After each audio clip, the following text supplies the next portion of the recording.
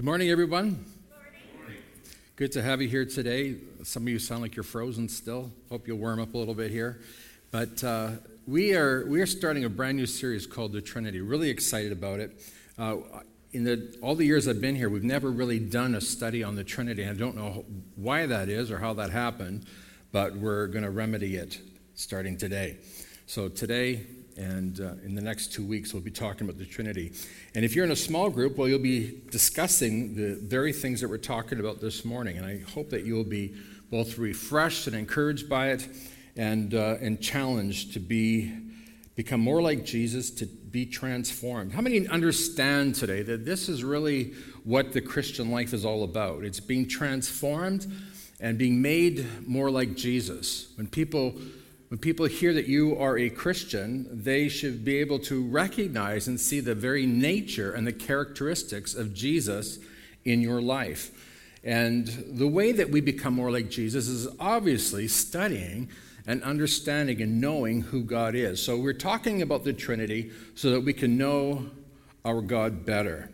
So one of the very first memories I have of singing in church was in Calvary Temple. That was the church I grew up in. And at our church at that time, we only ever sung hymns. There might be the odd chorus, but it would be very odd if we did sing them. But I remember particularly one hymn. I guess the reason I remember it is, because it's so majestic. But it's that hymn, Holy, Holy, Holy. Some of you know that hymn.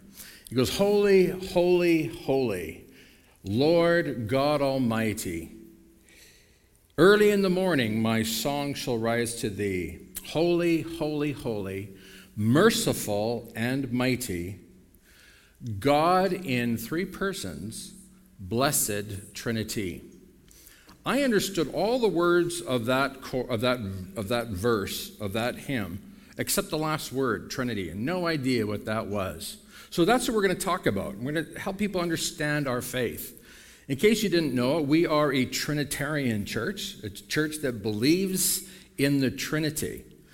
Now, some of you are sitting here wondering, well, what on earth is the Trinity? Well, let me just quickly show you a diagram that helps us understand who God is. Now, before I go any further, I'm just going to tell you this. When it comes to the Trinity, it really is a mystery. We really can only begin to understand a little bit about it. How many understand that God is so much greater than we are? And so for us to try to put God under the microscope, as it were, to try to see who he is and what he is really quite impossible. God reveals to us as much as he wants us to know. And someday, when we go to be with him, when we die and go to heaven, then of course we will understand so much more. But for now, it remains a mystery. We are people that only understand three dimensions. But when it comes to the things of God, we're talking about multiple dimensions that our human mind cannot even begin to comprehend. So I just want to get that out of the way right off the bat. In humility, we have to admit we don't understand all of this. But here's what we do know. The Son is not the Father. The Father is not the Spirit is not the Son, and vice versa. The Son is not the Spirit is not the Father is not the Son. However, the Father is God, the Son is God, and the Spirit is God. That word Trinity comes from the Latin, and it simply means threefold. So some people have tried to explain the Trinity like it's an egg, for instance. It's one thing, but it's got a shell, it's got a white, and it's got a yolk. That helps a little bit to understand the concept of three in one, but it breaks down when you begin to really examine it. Some have explained the Trinity as a triangle. Some have likened it to H2O. There's three forms. There's moisture. There's vapor. There is fluid, water, and there is ice. But again, it all begins to break down when you begin to really try to study it. So let's just leave it for now to say it's a mystery, but understand that that the Father, the Son, and the Spirit are all one, and they're all God. Now, I'm going to say this. Some of you may be shocked to know that Jesus is God. A lot of people don't know that. In fact, some religions don't teach that. They teach the opposite, in fact. The Jehovah's Witnesses and the Mormons, for instance, they would say that Jesus is not God, that he is created by God. But that is against the Scripture completely.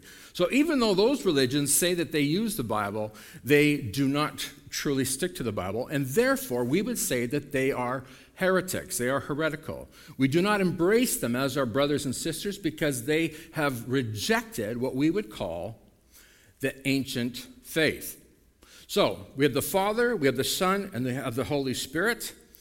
The thing that makes us embrace this so fully and so completely is that when Jesus was preparing to leave this earth and to return to the Father, he gave his disciples what we call a commission, a job to do.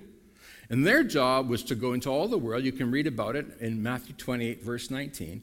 Their job was to go into all the world and make disciples and do what? Baptize them in the name of the Father. Everybody, the name of the Father, Son, and the Holy Spirit. That's right. And if you grew up in the King James era, then you would say the Father, the Son, and the Holy Ghost. In case you don't know, the Holy Ghost and the Holy Spirit are the same person, just slightly a different language.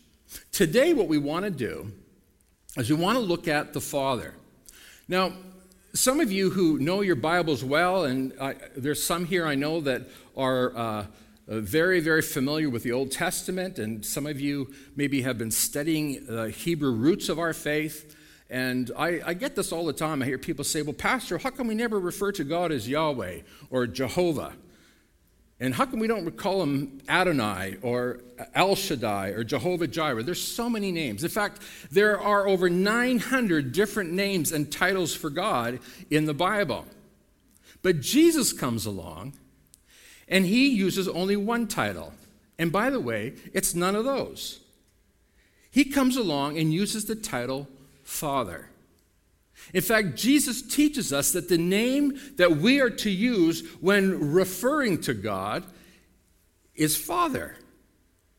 And there's a reason why he wants us to understand that we are to use that title. Because Father suggests or recommends that there is a relationship between God and his children. Now, a lot of people don't know that. They don't understand that.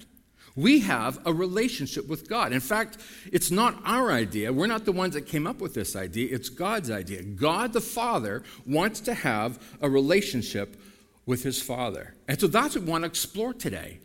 This idea that God is a personal God. He's a loving God.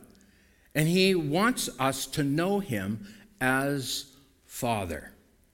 In the book of Matthew alone, do you know that there are over 60 references to God as Father? But yet we don't find any other title. We don't find Yahweh, Adonai. We don't find any of these other titles. We hear the word Father. This is what Jesus wants to do. He wants us to call God our Father.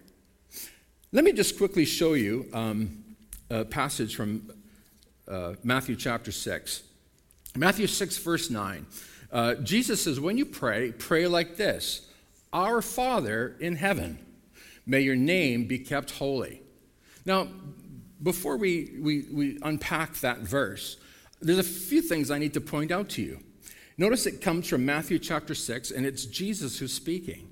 Here's what we discover in Matthew chapter 6. Jesus keeps referring to God as Father. In fact, he tells us in Matthew chapter 6 how we are to respond to the Father, what we are to do in relationship to the Father. A lot of us here today have been Christians for years, but we have never really stopped to think of it that way. Jesus tells us what to do as children of God the Father. Let me just quickly read a few verses to you. Starting in Matthew chapter 6 and verse 5. Jesus says, when you pray, or when you talk to your Father, because how many know that that's what prayer is? Prayer is talking to God, our Father. It's communicating with him. Last night I was on the phone talking to my father. And by the way, I was talking to him as a father, not as some sort of distant and remote being. When I was a child, if I needed to use my dad's car, I didn't go before him and say, "Oh, thou mighty father of mine, wouldest thou please lendest me the keys to thine car?" I just said, "Dad, can I use the car?" No problem. You see the personal relationship. But we have this notion or this idea that God is unapproachable. Jesus wants to demolish, wants to destroy that false notion of who God is. Now, can I just say this to you? Before Adam and Eve sinned, in Genesis chapter 2, we find that there's a beautiful relationship between the Father and Adam and Eve. They walk together, they talk together, they fellowship together. Folks, that is what normal looks like. And many of us here today have been so twisted by life and by sin and by the craziness of our families that we've grown up in, we don't even know what normal looks like. Well, I'm showing you today what a normal relationship with God looks like. Is that you communicate, you talk freely to your Father, you pour out your heart to the Father, you tell your Father all that's in your heart. And by the way, do you see what happens when Adam and Eve sin against God? When they disobey God, what do? The first thing they do is they hide from Father. They don't want to see Father. They don't, because why? Because they don't want to get into trouble. They've got feelings of guilt and shame, and they don't want to approach the Father. Let's not complicate our faith, people. Let's look at this very simply, like children.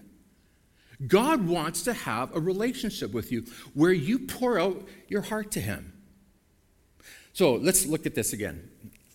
Matthew chapter 6, verse 5. When you pray, don't be like the hypocrites who love to pray publicly on street corners and in the synagogues where everyone can see them. I tell you the truth, that is all the reward they will ever get. Jesus is saying, this is no relationship with God. This is just showing off. A lot of people have that kind of a religion. They're just showing off. There's nothing to it, no substance to it. In fact, you can sense it. You know it. Something's not real here. Something's not genuine. And that's what Jesus is attacking here. This false religion, this false faith. And then verse 6, but when you pray, go away by yourself and shut the door behind you and pray to your Father in private. That's normal. Just privately talk to your Father. You don't need to make a show about it. What's that about? And then your Father who sees everything will reward you.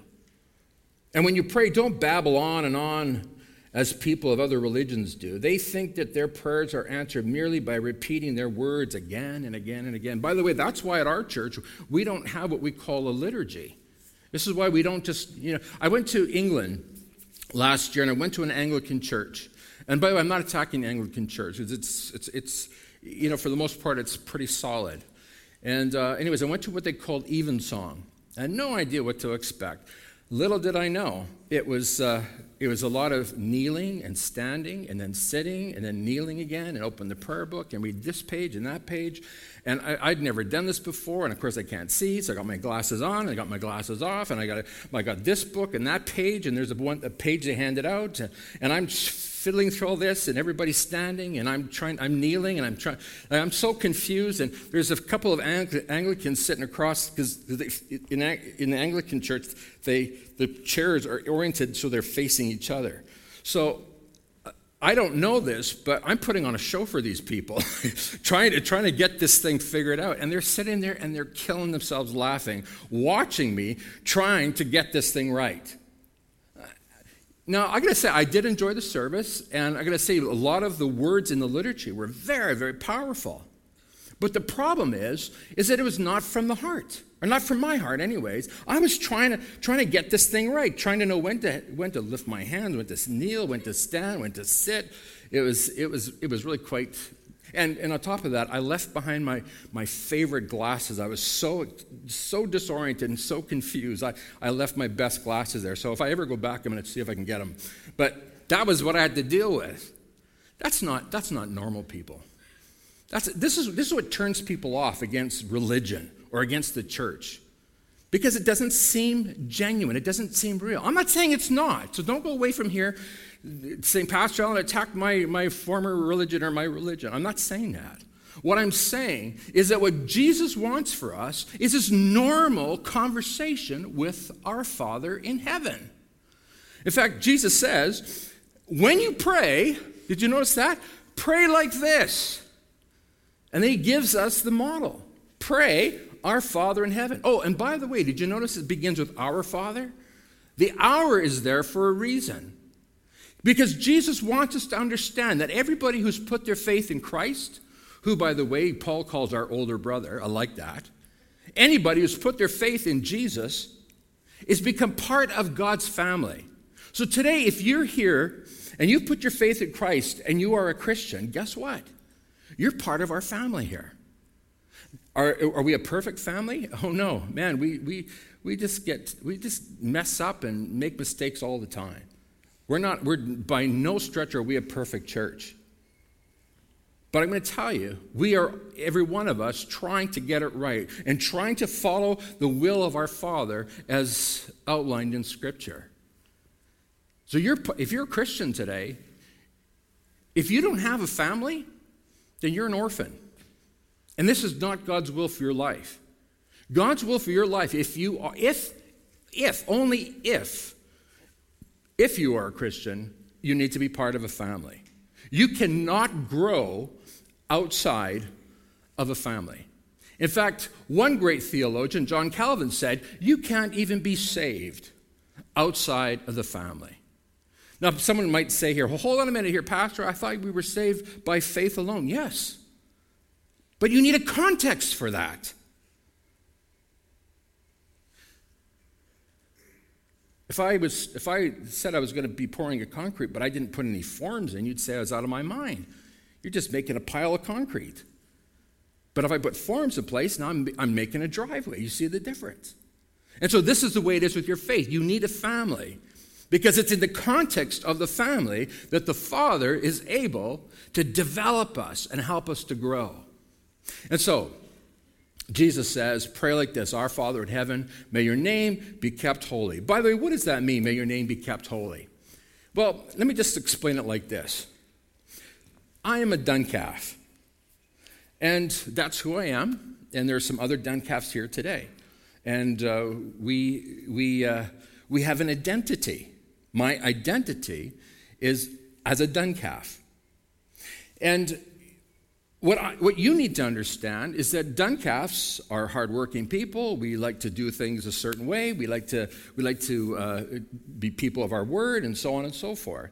Now, if I ever functioned in a way that was contrary to the way Duncalfs function, then what I'm doing is I'm bringing shame on the name Duncalf. Well, this is precisely what Jesus is saying here. He's saying, Father, may your name be kept holy. In other words, may your name be kept holy in us. Because as people who are called Christians, what's a Christian? What does that mean? It's a Christian. That's right, we have the name of Christ in us. When people look at us, they have to know, oh, that person's a Christian, and therefore, because he or she is a Christian, she behaves a certain way, she speaks a certain way, she has a certain attitude. There's a lot of us who actually bring shame on the name of Christ because we claim to be Christians, but we don't act like Christians. We don't talk like Christians. I know one man said, I would be a Christian today, but as a contractor dealing with people who call themselves Christians, I got turned off of Christianity and the church. I want nothing to do with that. No, that's not an excuse, because someday when you stand before, when you go before God, you won't be standing before those people who claim to be Christians. You're standing before God. So there are no excuses. However, it needs to be understood that our job as Christians is to be faithful representatives of our Father. And so the way we keep God's name holy is by making sure that we're living, listen to this, in obedience to our Father. It's that simple. Gloria was reading a book on vacation on the life of George Bush, the first, not the second, the first. It was the second George Bush that wrote the book on his father. And in the book, he begins by telling the story of George Bush the first's grandfather. His name is Burt Walker. Burt Walker had a number of children, and one of the children, his name was Lou, was quite an accomplished tennis player. He was in Yale University, and he really was quite a remarkable young man. And the problem is that this Lou Walker, this young man who was a proficient student, he was a proficient tennis player. He knew how proficient he was. He knew how smart he was. He knew how capable and how skilled he was. Long story short, there's a tennis match scheduled, and many great families of the area were going to be showing up to watch this match, including Lou's parents. When Lou showed up for the tournament, he was in fact drunk. His father was so angry at him after the match, where he obviously did poorly because he's playing drunk. At the end of the match, his father called him aside and said, "You have brought shame on our name. You brought shame on our family. And for this reason, I'm taking you out of Yale University, and you're going to go work in the coal mines in Pennsylvania for a year to teach you a little bit of humility, to teach you what it means to be a real man." Now, in this day and age where we're all snowflakes and very fragile and can't cope with anything like this, we find that very harsh. But in fact, there was a discipline that was required. And this is exactly what happened. Discipline was introduced, and Lou's life was changed. Now, can I just remind everybody of something? In Hebrews chapter 12, the scripture says that God disciplines those that he loves. And some of you here today may be under discipline, or under God's discipline. But the writer of Hebrews says, don't despair. Your Father in heaven is proving to you that he loves you by allowing you to go through this struggle, through this difficulty. If God didn't love you, he wouldn't discipline you. Some of you here today are just saying, I'm ready to give up on God. Nothing's going my way. Nothing's going right. Hey, stop for a minute and recognize that God is not finished with you yet. Consider that God is working in you to make you more like his son, Jesus. Because that really is our goal while we are here on this earth. I don't know if you knew that. But while we're still got breath in us and still alive on this earth, God wants to make us like Jesus. God disciplines those that he loves. Now, Jesus instructed us to never call anybody father. I don't know if you knew that. In Matthew 28, or 23, verse 9, Jesus says, "And don't address anyone here on earth as father, for only God in heaven is your spiritual father." In the Roman Catholic Church, they call their priests father. But in this church, you don't call me father, although some people mistakenly, who maybe don't have any kind of a church background, will refer to me as father. And I have to correct them. I have to say, no, you can't call me father, because I'm not. I'm your brother in Christ, but I'm not your father. There's only one Father, and it's our Father who is in heaven. Hallowed be his name. Some of you have wondered, why don't we call pastors fathers? It's because I'm not your father. And Jesus explicitly teaches, do not ever call anybody father. Hey, you know, when we were in the airport yesterday, there's a man sitting beside us. On one leg, he had massive 666 down one leg. And on the other leg, it said, God hates us all. Tattooed all over, obviously a skinhead, a Nazi. And I felt just an instant compassion and sorrow, because while he wrote on his leg, God hates us all, my immediate thought was, yes, your God does hate you, but my God loves you. He's not talking about my God. He's talking about his God, the God of this world. And the Bible says that the God of this world has blinded those who are perishing so that they can't see the truth. They can't see the love of God. But those of us who put our faith in Jesus Christ, we understand that God is our Father and that he loves us. I wish I had time to talk to that young man. I prayed for him instead. Prayed that he'd come to know who the real God is. And then what a job it will be to get that tattoo off his leg. Hey, John learned well from Jesus. Remember, Jesus taught his disciples, he taught everybody to call God Father. And so John in 1 John 3:1 says, see how very much our Father loves us. For he calls us what? Say it. That's right. How much our Father loves us, for he calls us his children. And that is what we are. If you put your faith in Christ today, if you are a Christian today, then you need to understand something. You are a child of God. Now, I hear this all the time whenever, especially when we're doing funerals and there's people here who are not converted, who don't know Christ, and they'll talk about how God is, that we're all God's children, and this very erroneous and mixed up understanding and view of God. Well, it's not their fault they don't know. But what you need to understand today is that not everybody is God's children. Only those who put their faith in Christ. Do you understand that? Only those who put their faith in Christ are in fact God's children. Now, God is obviously the father of the creation, so yes, we would say it in that sense. But in a very real, in a very literal sense, in fact, only those who put their faith in Christ can say, God is my Father. And the reason for this is because, as Paul says in Romans chapter 5, verse 10, he says that we are all born as enemies of God. Did you know that? When you were born into this world, you were born an enemy of God. And I often think of that. Maybe I shouldn't be telling you this, but when I'm dedicating those little babies, I'm thinking to myself, you little child that is so sweet and so cute and so beautiful, you were born an enemy of God. Hey, this is why we dedicate children, because they have got to make a decision on their own to put their faith in Christ. That sounds very harsh, but in fact it's not. We all know that. Anybody who's a parent here today and has got a 2-year-old understands what I'm talking about. You never saw more self-centered creatures on the planet than a 2-year-old, and a 3-year-old, and a 4-year-old, and a 5-year-old, and well, we could go on and on. You get the point. We need to be converted. We need to be transformed. We need to become born again. And the way that we're born again is by putting our faith in Jesus Christ.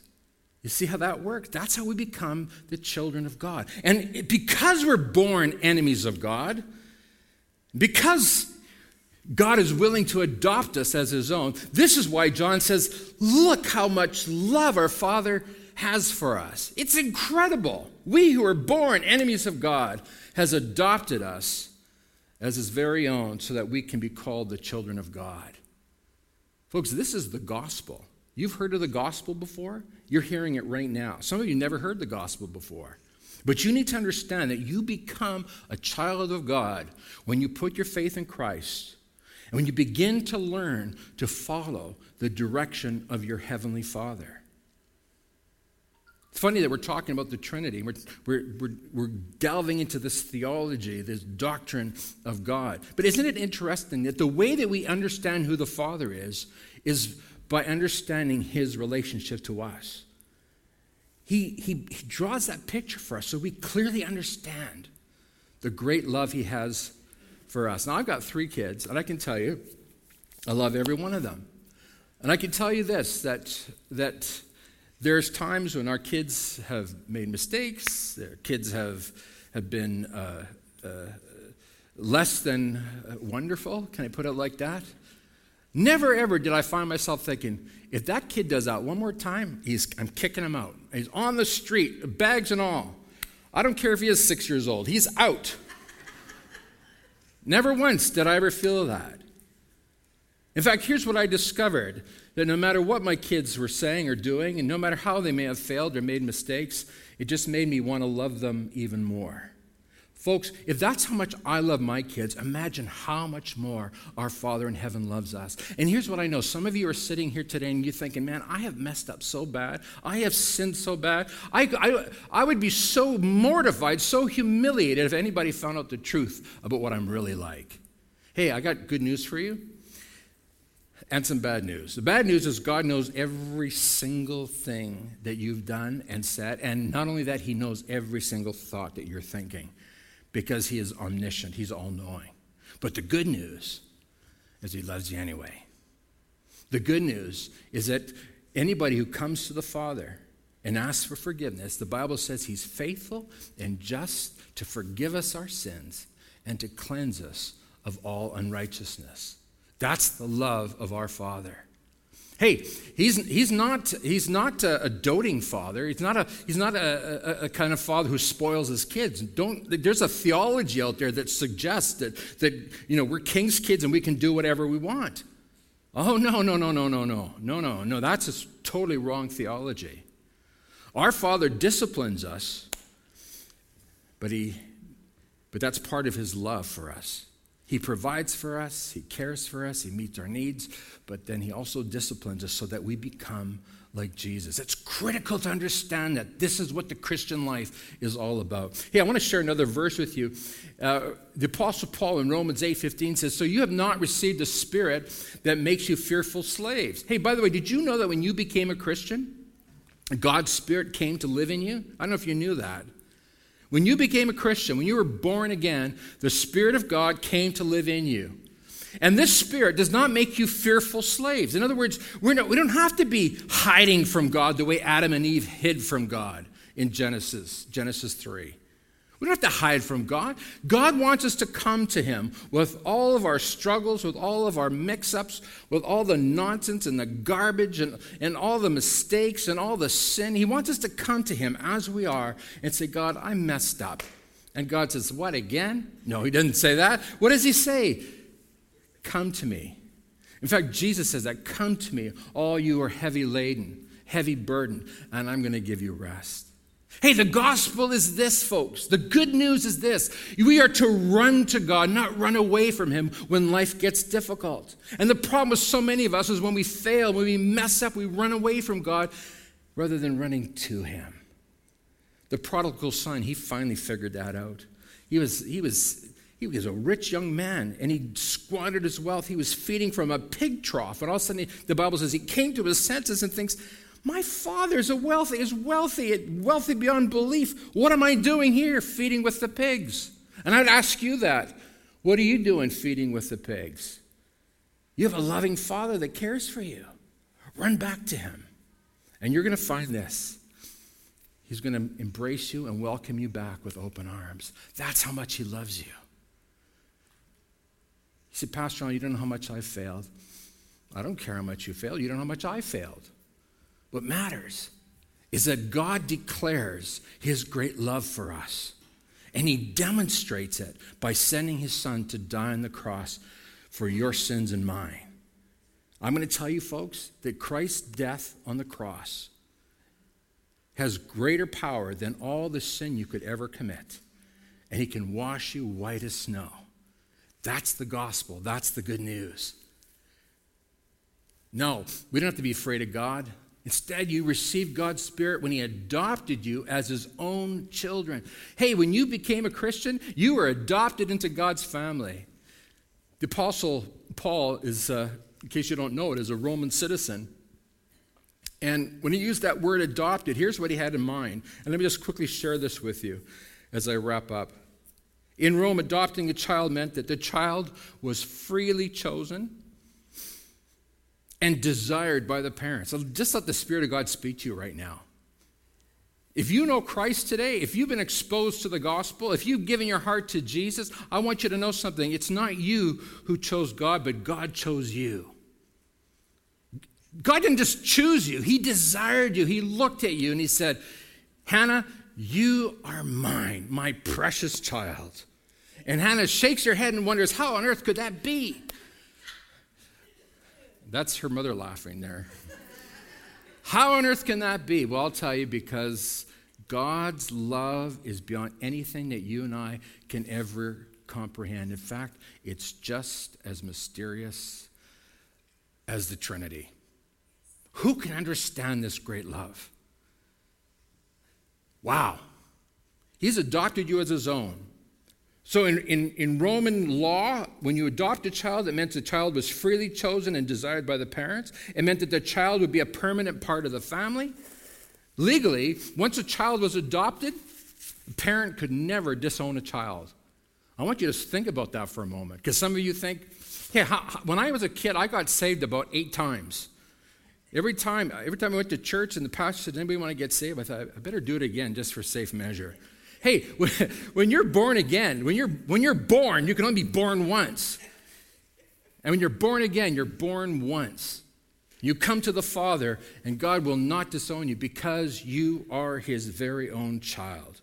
An adopted child received a new identity. Hey, I love that about becoming a Christian.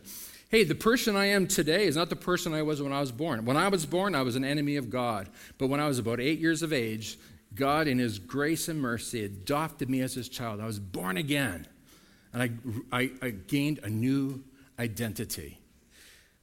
Number 4, all prior commitments, all responsibilities, all debts were erased, as though you'd never sinned. Just think about that, because some of you think you got to work off your debt. When it comes to God, he erases it. He justifies you. He cleanses you as though you'd never sinned. It means you've got new privileges and new responsibilities.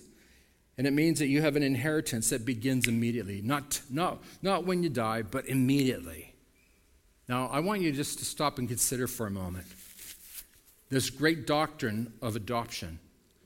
You and I belong to God. You and I belong to the Father. And he loves us. And he's not finished with us yet. Hey, can I just share a little story and then we'll close?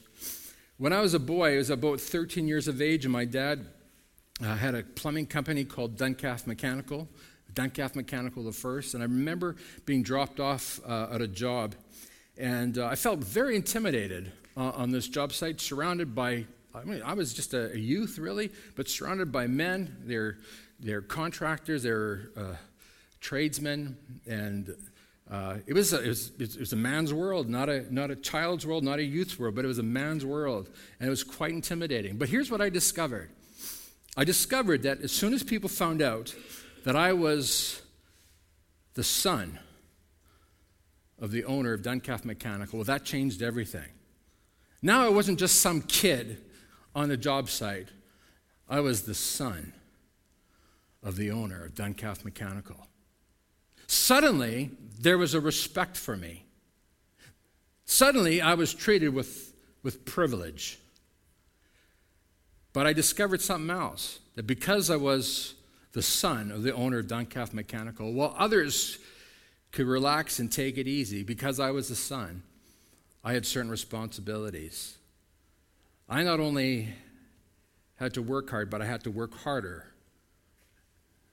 than anybody else, because I was a son of the owner.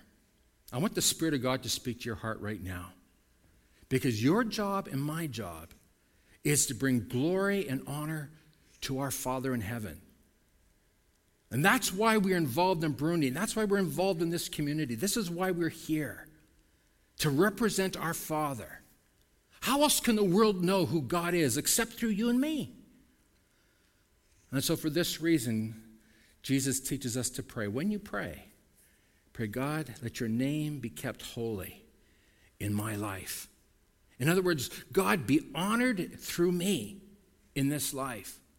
God, let my words, my attitudes, my actions, everything I say and do, let it bring glory to your name.